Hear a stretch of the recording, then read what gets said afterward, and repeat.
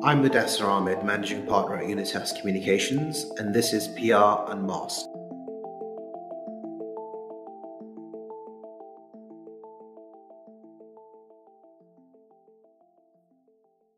Today, we're of course joined by Huma Abedin, who is Chief of Staff for Hillary Clinton. In fact, she's been Hillary's right-hand woman for quite a while now. Initially, Huma began her career as an intern in the White House back in 1996, assigned to the then First Lady Hillary Clinton.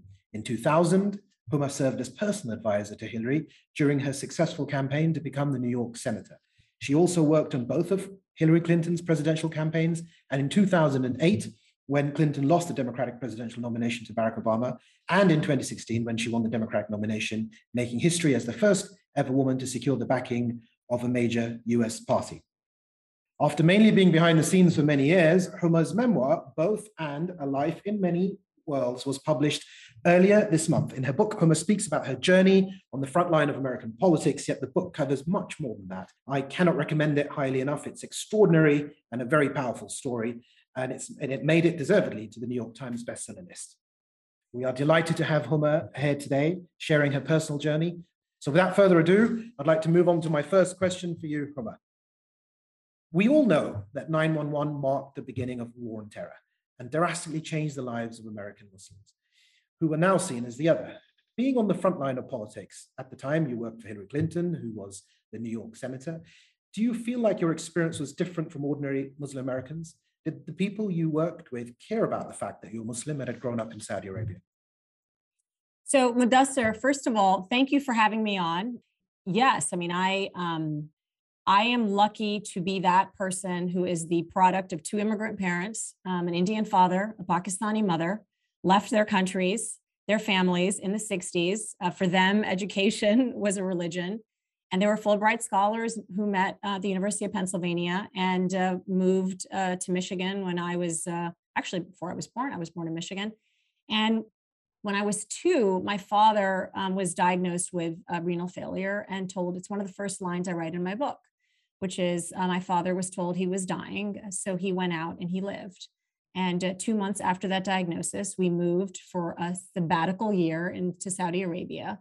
And that was 42 years ago and a little bit longer, actually. But in part for me, one of the things I'm really grateful to my parents for is that they raised us exploring the other constantly. We spent our childhood, first of all, we lived in a very international community. I went to an international school surrounded by girls from all over the world and traveled the world, explored other countries and cultures and religions. And my father's whole existence, his life's work was exploring Muslim minority conditions around the world. I mean, his specific expertise was in Europe, but really throughout the world. So here we were, little kids being taken around to, monasteries in Greece to talk to the other, since you use that word, because my father raised my siblings and I not to believe in the concept of not trying to understand the other. So he would have conversations and his colleagues would say, don't have conversations in spaces where even angels fear to tread. But he forced those conversations. He thought it was important to understand. So when I walked into the White House, as you said, in 1996, 21-year-old intern, there were not a lot of people who looked like me. I was lucky to be in an environment where my differences, my different perspective was really welcomed. So as a 21-year-old, people were asking me questions like, what is Ramadan and why are you fasting? And the first time, Ramadan was actually celebrated in the White House was in the Clinton administration. It's a tradition that has been celebrated every year since then. And I, had the great privilege to travel around the world on behalf of my country, in many cases as the lone Muslim staff person, to King Hussein of Jordan's funeral, or, I write throughout the book these experiences that I would have because I knew the privilege that thanks to the hard work of my parents, the enormous privilege that I had, that I could go to refugee camps in Macedonia and talk to Kosovar Muslims. I went to Iraq during the war, met with Iraqi women, Afghani women, knowing that, my life circumstances are very different, but I was glad to have a seat at the table. And, 9/11 for anyone who lived in New York has changed us and shaped us. It's why I wrote a whole chapter in the book about it in ways I think we're still trying to understand. I was lucky to be in an environment where no one even knew. I mean, I write in the book that I was walking around, walking through the pile, walking into hospitals and triage centers, taking down notes from, to how to help people recover, just try to move on with their lives, knowing that I grew up in the country that 15 of the hijackers had come from. And no, I did not face any adversity. I know that was not the case for many of my fellow Muslims, but I have always believed that that's why it's important to have a seat at the table, to raise your voice when you do have a seat at that table. And being in two administrations, first, Bill Clinton's and then Barack Obama's, where I felt like that perspective was respected, explored, and really championed. Thank you, Huma. In your book, you speak about how, as a teenager, you admired the British-Iranian journalist Christiane Amanpour, and you wanted to go into journalism. Being the right-hand woman to one of the most prominent American political figures was almost accidental. Now, having had first-hand experience of the media, both towards yourself and Hillary, has this changed your views on the media's role in influencing politics and your opinion on a career you once aspired to? Mudassar, it's one of the many reasons I wrote the book. When I do share the story of being a teenager, sitting on the carpet in our living room in Jeddah, Saudi Arabia, watching Operation Desert Storm, unfold on TV and seeing a face on TV, as you said, Christiane Amanpour. And to me, it was the notion of seeing something, making it a possibility. That's not what I was used to seeing, certainly not living where I lived. And so she gave me this, a concrete ambition. And I walked into the White House, assuming that I would have an internship in the White House press office, and then ended up being placed in the First Lady's policy office. And I remember calling my mother from this brick cell phone, and she was still in Jeddah, and calling Mom and saying, I don't understand. I'm supposed to be, how am I going to be Christiane Amanpour if I'm not in the press office? And I remember my mom said, maybe plan A doesn't always work out, but try plan B. It might turn out pretty well. And it turned out really well. But to the point that you're making, I did end up in public service and politics. It is why I chose to write throughout the book about the experiences of what it is to be a woman in politics and the challenges. And in 2000, when Hillary was running for the Senate as First Lady, the famous moment where her opponent marches across the debate stage and shakes a piece of paper in his hand, demanding that she sign it. And it was the first time I saw close hand what women were up against. And in 2008 and 2016, I believe that in 2008, we as a country, socially, culturally, we did not know how to even deal with the blatantly sexist comments that people made. So when Hillary was on stage, the only woman running for president, and people could say things like, I don't like your hair, or your jacket is not so attractive, or you're likable enough, or, conservative media, commentators could say things like, when Hillary Clinton comes on TV, I want to cross my legs. We all laughed. We all giggled. It was this nervous. And when I say we, that includes those of us in the game. We all assumed this was the price we had to pay, to be in the game. But it wasn't easy, and certainly wasn't easy in 2016. And that's why, for me, it is not just about women continuing to raise their voices and stepping up. It's having us changing culturally how we respect women in the space. I think we're still scared of women's power. And I'm raising a 9-year-old boy. And one of the things I want to teach my son is to how to honor and respect women as equals. Like, I think it's a whole generation. My brother, I hope, is on this Zoom. My brother by far is the smartest Abedin at the table, for sure, way more than me. But I share this story. I think it got cut from the book when my mom went to Beijing to Huairou, actually, the NGO conference in 1995, the year that Hillary made that famous speech, women's rights or human rights, or human rights or women's rights. I had gone to the preparatory conference with my mom at the UN in New York. But in September, the Abedin she took with her to that conference was my brother Hassan. And when they were at the conference, my mother tells the story that in all the jostling for women to get into the speech where Hillary was speaking, somebody pushed my brother and said, what are you doing here? This is a conference for us. This is a conference for women. And my mother stepped in front of my brother and said, it is just as important for my son to understand the rights, responsibilities, and equality that women are entitled to as men.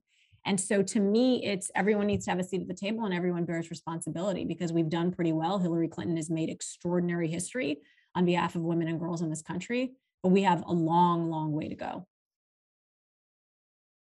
Thank you, Huma. Next, I'd like to welcome Keith Ellison to join us. By now, he's, of course, the Minnesota Attorney General and the first ever Muslim elected to the US Congress. Thank you for joining us today, Keith. Over to you. Hey there. Assalamu alaikum. I'm just thrilled about this book. I really believe that, Muslim leaders like yourself have to write books, right?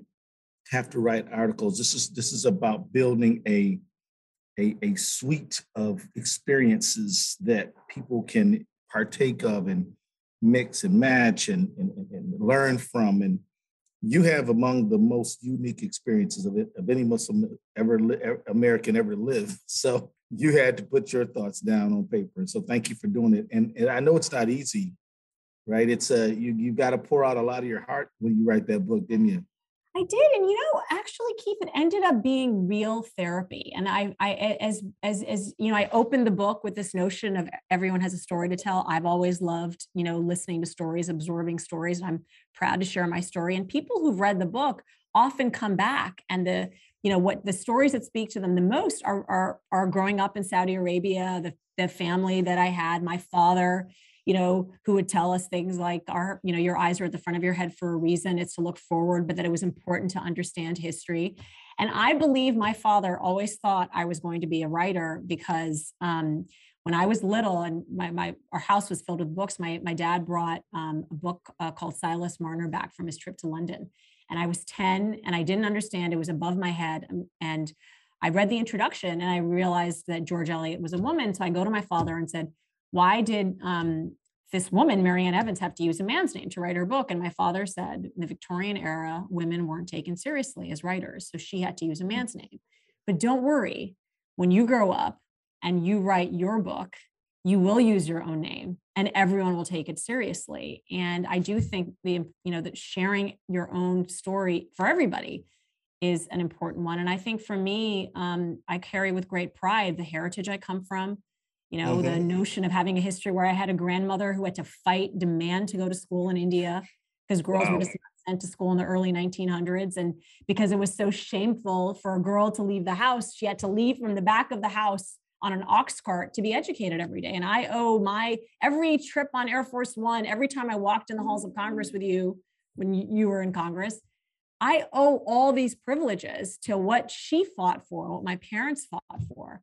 And so it is with tremendous, pride that I share my story. And there were hard parts, but really, in particularly what we shared together, you and I, the 2012 experience, and you and I being on the ISIS hit list, like all the ways that our religion, Keith, it is why I write in the book. I start, when I was in the White House and the bombings in Africa, the first, the 93 attack on the World Trade Center. The USS Cole in 2000, seeing in real time how these atrocious acts were really turning, putting this cloud on our faith, and why it was even ever more important. Why when President Obama went to Cairo in 2009, I was so honored to be on that trip. The first time a United States president of the United States specifically did a speech reaching out to the Muslim community and saying basically what my father said 30 years ago, we have to come to the table as equals. We have to show respect for each other and understand each other. So now I feel like in 2012, when you and I were put on or at least I was put on a list and you came out to defend me, really, now I'm getting confused. There were so many times our faith was turned into a boogeyman. And Senator McCain went to the floor of the Senate to defend not just, me, but other Muslim Americans, senior Americans in government who were accused of essentially being spies. And then President Obama goes to defend us also, which is amazing in defending our family name, but also they were standing up to the basic principles and ideals upon which our country stood for. And I knew that these rumors, these lies, the fake news about our community and the Muslim leaders in government were working when I go and I write the story in the book, when I accompanied Hillary on an official Secretary of State trip to Egypt. And a man across the table from her said, we're not sure we trust your government, because you have this, extremist, advisor, a woman, named Huma Abedin, who's, whispering in your ear. And of course, Hillary says, oh, you mean Huma? She's right over there. You should go talk to her. But it is important to just step up and not be afraid to have these conversations, because otherwise, I feel like 2012 was just the appetizer. In 2016 in this country, boy, it was taken to a whole new level. Did we really, truly become the other? We did. You know, Mudassar, I wonder if you allow me to ask Homa a question. Sure. Okay, so we go through all this stuff. On the one hand, you got extremist Muslims putting us on lists and crazy stuff like that. On the other hand, you have all these other Americans who don't know what Islam is, are very afraid of it, and are happy to whip up hysteria around it based on nothing.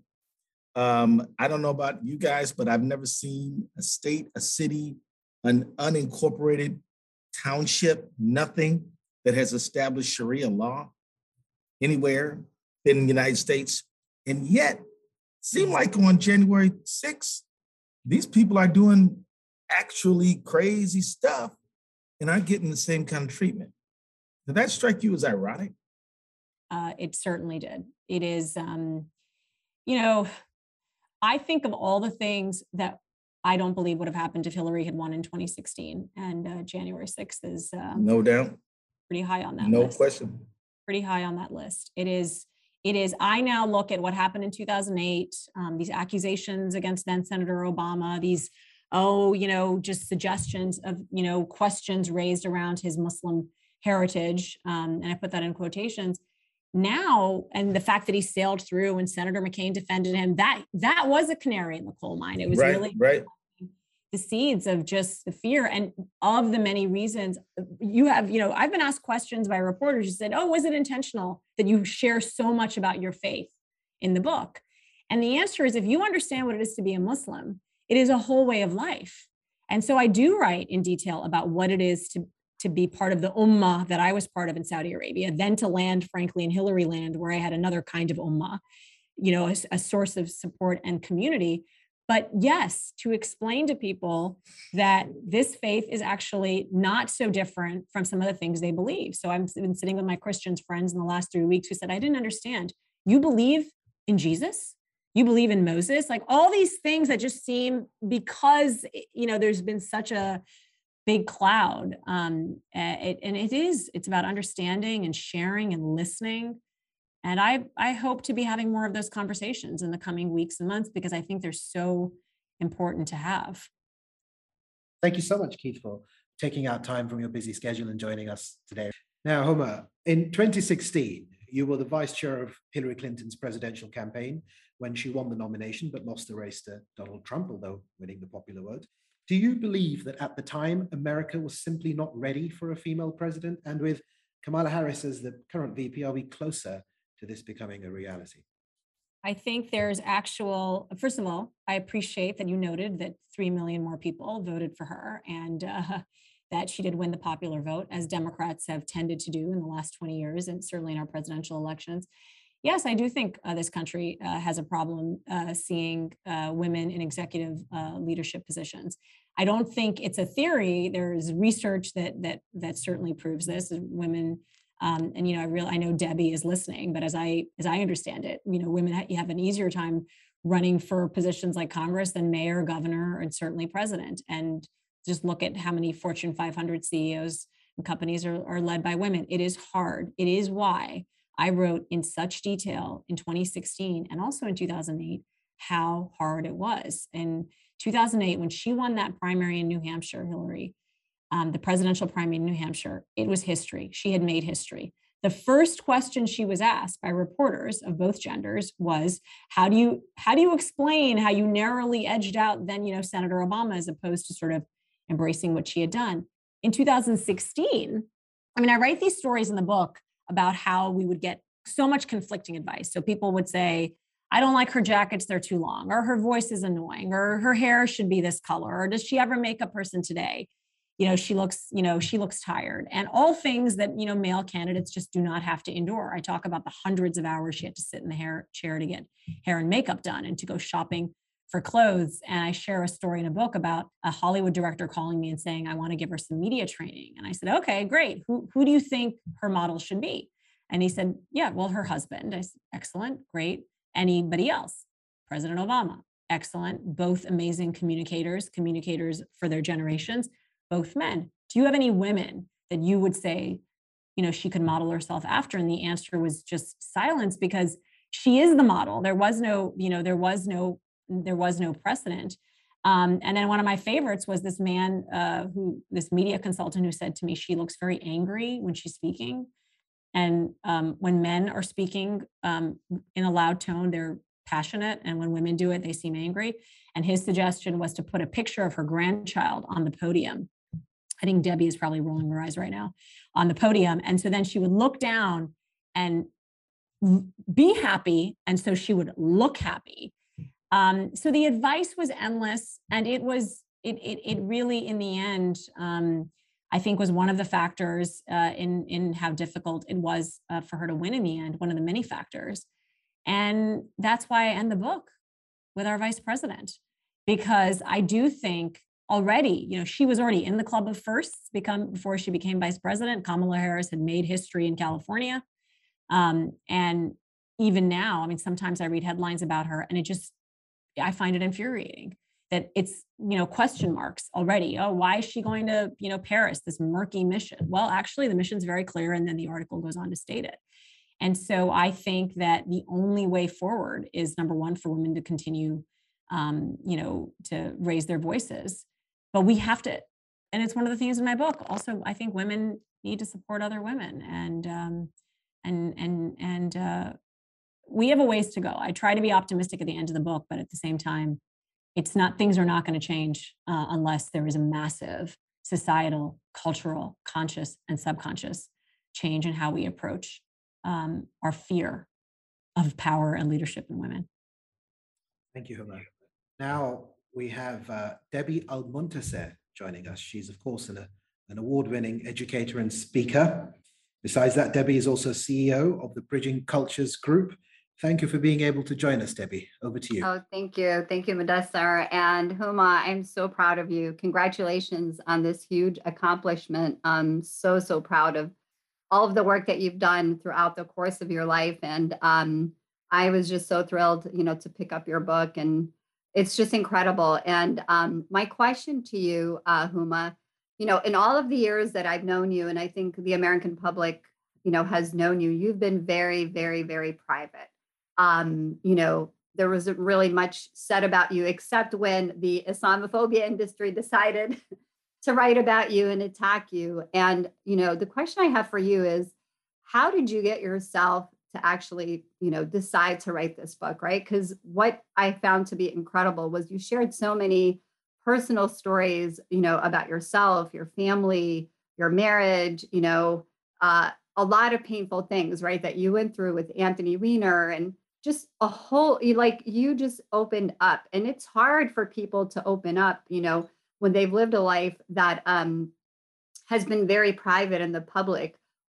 How did you get yourself to finally say, I'm going to do this?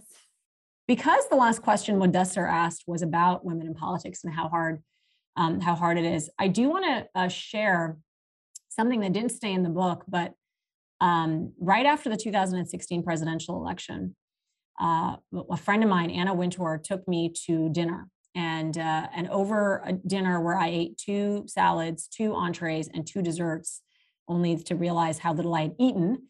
The first thing she said to me is, you need to get your life back on track, and you should write your book. You have an extraordinary story. You should tell your story. And I thought it was a terrible idea, to the point you make, Debbie. I am a private person. I'm not only a private person, I am terrified of public speaking. I am terrified. I was that person that when Debbie would come to events in Michigan, when I would go to Michigan for events during the 2016 campaign, I would be physically ill at the idea that I had to open my mouth and be in a room with 10 people, 15 people, 20 people. So I said to Anna, no, I want to go back to reclaiming my life. I'm not going to write my story. I saw Hillary the next day, told her the same thing. She said, great idea. You should write your story. I also dismissed it. It was only when I went to lunch with a man who was giving me professional advice about 7 months later. And I mentioned to him, I said, several people have suggested I write my book.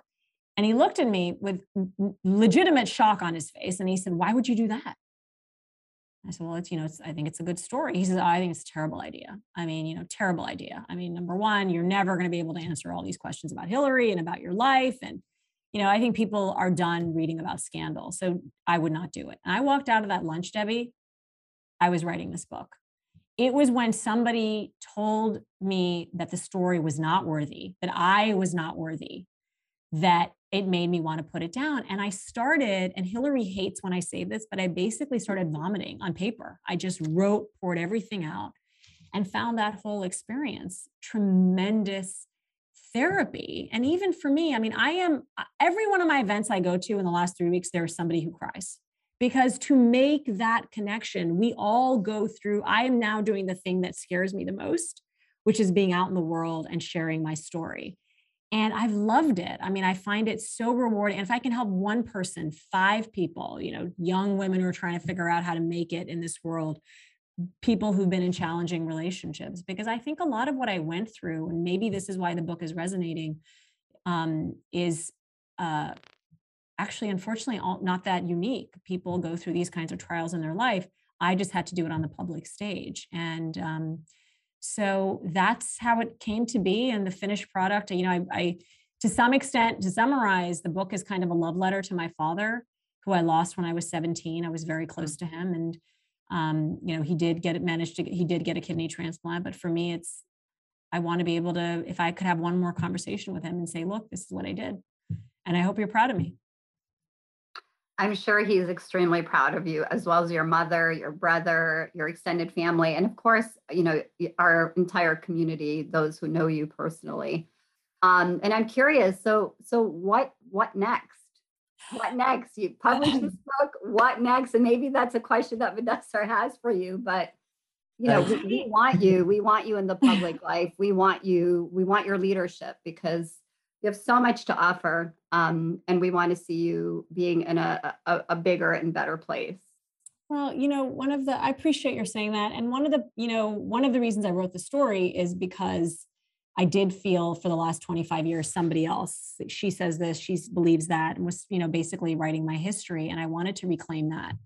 And so because I have been so no, I'm just ask my brother, no to everything, not doing this, I'm not saying that, I'm not doing this. And so I've changed my entire approach, and I've stolen this line from Shonda Rhimes, which is, this is my year of saying yes. And so I really want to be open to new opportunities, and I'm finding it a little bit overwhelming in the moment, but I really do hope that maybe I could get on a plane, fly to see you, and maybe you can give me some advice on what I should be doing. But I'm all about, trying to figure out how to help. Once you've been in public service, it's hard to find that kind of gratification in other spaces and places, but I hope I can. I will. I'm fairly confident about that right now. I'm just really enjoying the space that I'm in. And I'm very confident, and I'm always here for you, Huma, always 24/7, and be happy to sit down with you and talk about what you should do next. Thank you, Debbie. I really appreciate it. Of course. Thank you so much for joining us again, Debbie. Absolutely. Huma, the conflict in the Balkans is something you've mentioned being deeply concerned about. A legacy of your father's wisdom on how dangerous ethnic and religious divides can be used to separate us rather than seen as a strength for society. With tensions escalating in Bosnia, do you still believe the US can and should play the role of a mediator, considering in the past this hasn't been particularly successful? Well, it is why one of the many reasons the book is called Both And. It is complicated. I don't think there is black or white in many of these situations. It's why I write about flying to Pakistan in 2009 when Hillary was Secretary of State, and the conflict I felt within, knowing how my family lived in Pakistan felt, knowing the United States had such a low favorability in that country amongst others. This is such a large question that I've certainly considered for my entire life in public service. Is America the problem or the solution? We seem to be called in to mediate, to help. I mean, I grew up in the Clinton years of Middle East peace process, which now I believe if Yasser Arafat had taken that deal, maybe that part of the world would have been a little bit different, but we'll never know. I do believe that engagement is important. Having a seat at the table is important. But I think if we've learned anything from Afghanistan, it's that you can't go into another country and tell them how to create a government and how to build a democracy that is based on a Western style democracy, it's so much more complicated. And you are exactly right. My father was prescient about what was happening in the former Yugoslavia, and was especially concerned about the Muslim minority condition, just as, by the way, as he was about the Rohingyas in Myanmar and the Uyghurs in China and throughout the world. I mean, young Muslims in Europe, in the UK and in France, and this, Farah Pandit, who is the, special representative for Muslim communities, and Rashad Hussain, both of whom I was honored to serve with in the Obama administration, traveling the world to try and build programs and engagement and dialogue. I don't believe there's any way. And I came of age in the world where, as the United States and other allies were trying to decide what to do in Kosovo after the atrocity that was Bosnia, this notion of could the West see a Muslim majority population country in that part of the world? I think that was a real, no one said those words then, but I wondered if they believed it. And I think the only way forward is figuring out the balance. I don't think we can go in and just, do what we've done in the past. I don't think it has worked. I mean, look at Iraq, look at Afghanistan. But I don't see how America can be successful as an isolationist country. It just doesn't work. Look what's happening. Look what the Trump administration, in my opinion, created in this world. I mean, look at what happened in Glasgow. I mean, this administration has a lot of work to do to participate on the international stage to build back what we had. I'm not saying it's perfect. I don't think my parents even believed it was perfect when they came here in the 60s, but the ideals upon which this country was built on, I think, means we have a responsibility to engage and help where we can. Thank you. Next, we have a member of the UK Parliament, Dr. Rosanna Allen-Khan. She's a member of Parliament for Tooting in London. She's also Shadow Secretary of State for Mental Health and part of the Cabinet, Labour Party Shadow Cabinet. Welcome, Rosanna. Oh, thank you. I have been so inspired by your journey and so inspired by what I've heard here today already. And thank you so much, Mudassir, for inviting me to be part of this wonderful event. And oh my gosh, I have so many questions, but what I would really like to know, so me personally, I am of Polish Pakistani heritage, dad Pakistani, mum Polish. I chose to be a Muslim, even coming from a mixed background. And I had a very quick entry into politics and what is sort of described as quite a quick and unexpected rise. And I'm always constantly being told that I don't fit in, that I should have lost the Asian part of my surname. And instead of being Rosanna Allen-Khan, I should have called myself Rosie Allen, because I would experience less Islamophobia and be more likely to be elected, or to, climb up the greasy pole of politics by losing part of my identity. And I've always fought back against that. And now I'm raising two little girls and they have Muslim names and they're mixed race as well. And I guess my question to you is this: what advice would you have for a woman in politics, a non-white Muslim woman in politics who's constantly told that she doesn't fit in, or in any other line of work, actually? How would you fight back against that narrative and inspire people to believe that they can fulfill their potential regardless of what people have to say about their religion or ethnicity? Well, first of all, I'm honored that you're on. Second of all, I don't even need to tell you, but your existence, your extraordinary rise yourself, is defying everything people are telling you. Because one of the many reasons you are extraordinary, you are both and. I mean, this is the title of my book is being both and being confident in those roots. I mean, for me, I think my father had this tradition. He had a lot of plants in our house, and he would say people are like plants, and a plant is only as good as its roots. And if you nourish the soil and you take care of the roots, the plant is actually going to be okay. And I really believe that. I share the story of moving to the United States for the first time when I was 17, and my father said it's going to be a revolution, living in a sort of Muslim majority country and then moving to the United States the first time. And honestly, it really was, because I did think I bypassed a lot of the experiences I might have had if I'd stayed in Michigan. Just the nature of what it is like growing up here, as it may have been for you. But what it seems we both have in common is having a real connection to those roots. And I try not to listen to the naysayers, because believe me, I'm sure there are naysayers. I do think the only way forward is having more of people like you and me. Yeah. And doing it the way you're doing it, to be so out there, so unafraid. I think fear, whenever I sign my book to a young woman who's shaking and doesn't know what they want to do, I always say, do the thing that scares you the most. It's probably going to be worth it. And I suspect you've had that moment where you have been terrified about what you're about to do, and you've still done it, and look at what you're doing, and you're just at the beginning of your career.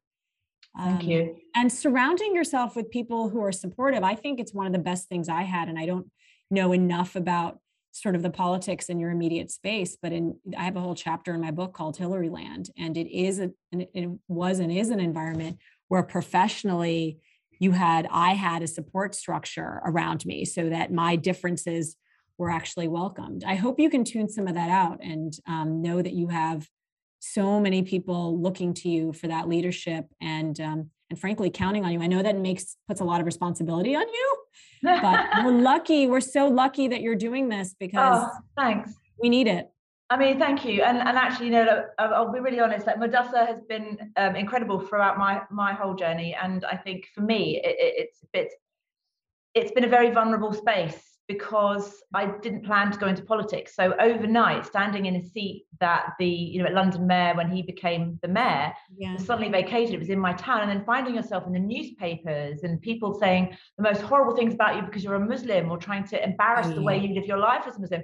And not being white enough, not being Asian enough, not being Muslim enough, being too Muslim. It's a very vulnerable space. And I think what I get from what you're saying, and some of the things that I have tried to sort of take on board, is it doesn't matter what anybody else thinks or what their definition of me is. The only thing that matters is me and my relationship with Allah and my deen and my faith. And actually, that is worth 100 colleagues.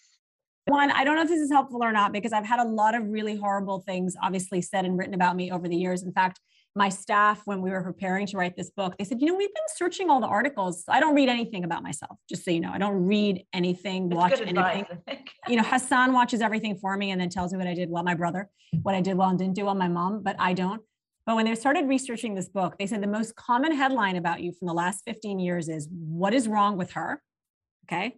And number 2 is, what is she thinking? So I wrote exactly what I was thinking. But to the point that you made about your faith and having that, because I say this to all my non-Muslim, friends or conversations that I have, in that, what is Muslim prayer? It's essentially stepping back from the world. It's a meditation. Yeah, it's stepping back from the world, having that singular communication between you and a higher power. That's it. And reflecting on your deeds, your actions and intentions. But no one has asked me to say this, and I know much of my book by heart, but I opened my book with a letter from my father that I found after he had passed. And if Mudassar will allow me to, it's very short, but what he wrote, I'm going to summarize it, but this is why this I think will speak to you too. Whatever the provocation, it should not influence you to act in an unbecoming manner. You have to be fair, honest, and direct. If you can't stand the heat, then as Truman said, get out of the kitchen. But your exit should be graceful, decent, and above board. Let others do what they will. You are responsible in the first instance to yourself, your principles and values, and ultimately to Yahweh, is what my father wrote, Allah. And that's really what it, that I think in so many ways summarizes like how we should make our way in this world.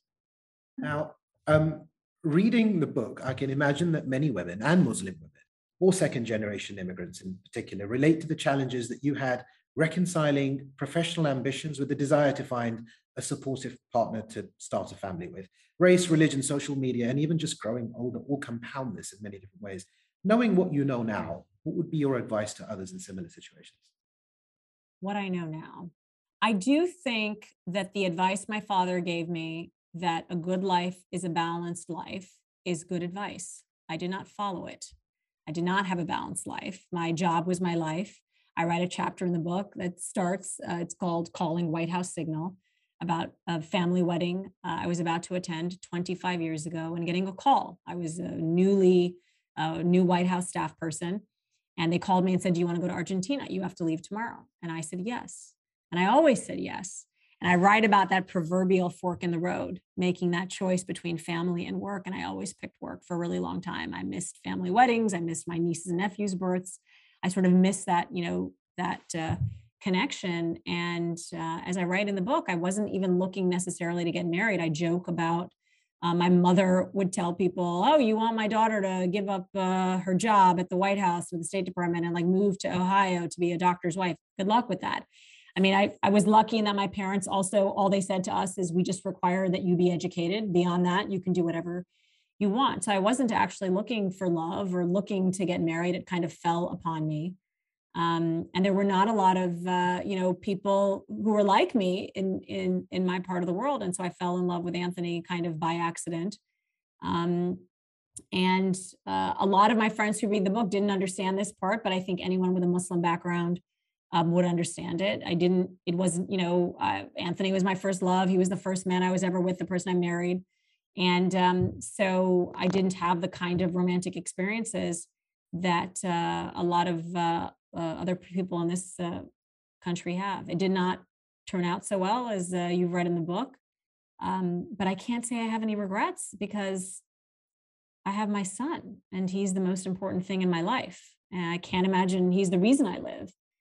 But I would say balance is really important. And then finding that connection with, if you can find a life partner who has common values and principles, it really, I don't think it's easy to find. At least in my opinion, it wasn't easy to find, not in politics. But when you find it, all my siblings have found it. And I write in the book how jealous I have been of their life and love stories and their life partners and how happy I am for them. Thank you, Huma. Now we have Summer Golkan joining us. Summer is Chief of Staff at Columbia's University Division of Natural Sciences. Thank you so much for joining us, Summer. Over to you. Thank you, Mudassar. Huma, first of all, congratulations and thank you for writing this book. As a fellow South Asian woman, a mother, and someone who's had my fair share of personal trials while pursuing a demanding career, when you say that your story is unique and yet that it's not singular, that deeply resonates with me. And at the same time, as you said, your book is called Both and yet it seems that you're often presented by others and are placed in situations as an either or. Mm-hmm. And you mentioned that story when you were talking to Debbie about when you talked to Anna Wintour, who is a personal mentor of yours, and what compelled you to share this story that you've written, with the idea that if you don't tell your story, somebody else will. And yet there are critics, even now, who have said you haven't shared enough. And so I'm not concerned with that here in this question, but as someone who's had to confront the astounding and sometimes humorous difference between what others say versus the complex reality of my actual lived experiences, like many other women and people, what I'm interested in is how did you find your voice while also determining your personal red lines between what remains private versus what parts of your story are those that you choose to share with the world? And following up to Debbie's question, you told us about what this book does for others, maybe even allowing, one or many more people to connect to your story and see themselves in it. But what I'd like to know is, what did this book do for you? And so is it a reconciliation? Did writing the story allow you to place something behind you, or does it allow you to move somewhere forward? And are you speaking to yourself in the book, or are you speaking to someone else? So I'd love to hear how you perceive your motivation for what compelled you to write it when you started, versus where you are right now that you're the other side of sharing it. And so what do you hope this process does for Huma into the future? So the book was called, first of all, I love it. I love my interviews when people ask me, not you, when people say, well, your critics say, and I just find that funny. But for a long time, this book was called Bracing.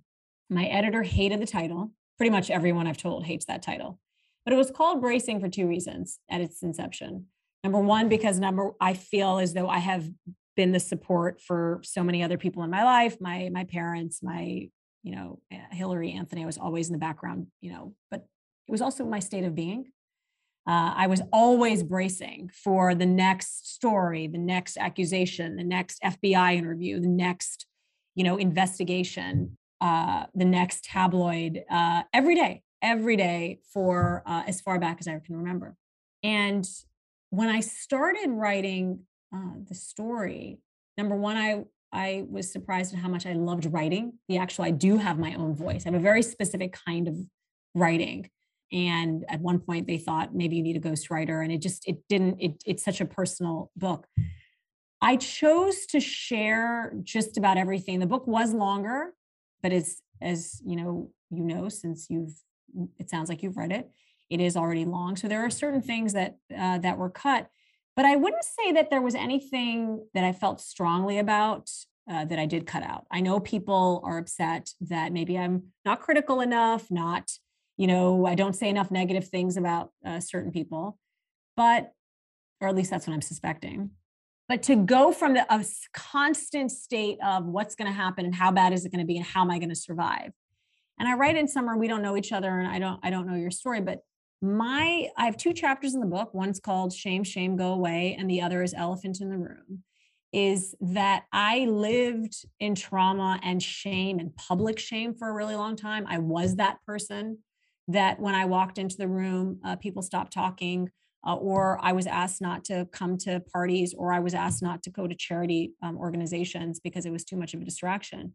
That does something to you, especially when you were somebody who walks in a space with a lot of confidence in the work that you do and the human that you are. And it took me to a very, very low place. This, particularly after the 2016 election, I felt very isolated, very lonely. I was a single mother when Anthony was in prison for a period of time. And that was really hard. I mean, I think single parents are heroes, sheroes, theros. It's unbelievable what they do. And my faith is what saved me. Having a supportive family and friends saved me, but also getting professional help saved me. I had to get to the other side. And so now I am this person that is sitting on this Zoom and not shaking and didn't have to go and, stop violently shaking before I got on. I feel an unburdening. My staff has actually commented. They said, there's this sort of lightness of being to you that we just haven't seen in a really long time. And a big part of that has been my recovery. My father was my age. He was 46 years old when he was told he had 5 to 10 years. And I think about what he did in that time, which was extraordinary. Move to another country, have another baby, start a foundation, a world respected journal. And so for me, I think I have a whole second, maybe third chapter of extraordinary opportunity in, professionally, personally. And to say that, to even be able to say those words to you is pretty empowering. Well, thank you, Huma. That was really, really lovely. And I think just again, just echoing the point on, with Muslim women particularly, is to hear someone very honestly confront all of it. It's just, I want so much more of that. So thank you for starting that process. Thank you. I really appreciate that. Thank you. Thank you so much.